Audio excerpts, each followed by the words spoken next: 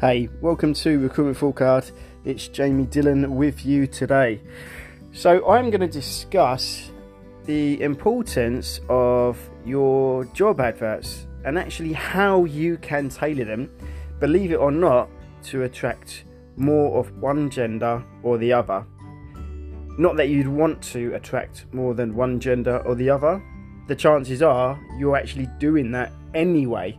And what you want to do is attract both genders equally en masse. I mean, that is the whole purpose of being diverse and inclusive, isn't it? And it may be something which is completely not obvious to you at all.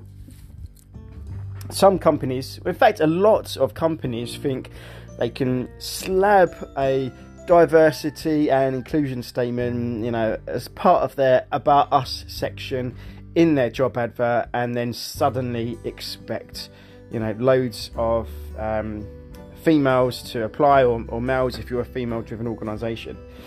That doesn't actually always work, because the way you tailor your content could actually be geared towards more one or the other of the sexes. So if you're having more sort of dominant language tone, then you're going to be tailoring your job advert to a more male, masculine affinity. If your tone in your job adverts is more supportive, then you are going to be toning and tailoring it subconsciously by all means, but to the female affinity. So there are tools online, there are gender bias decoders that can actually tell you if your job adverts are more geared towards one sex or the other.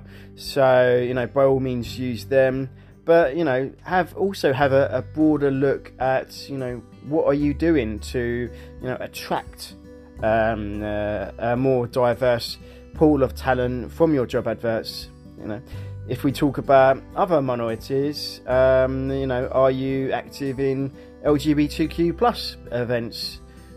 Do you hold inclusion workshops? Do you offer culture events for, Diwali to Hanukkah, for example? What are you doing to be more inclusive other than just a few sentences saying that you are?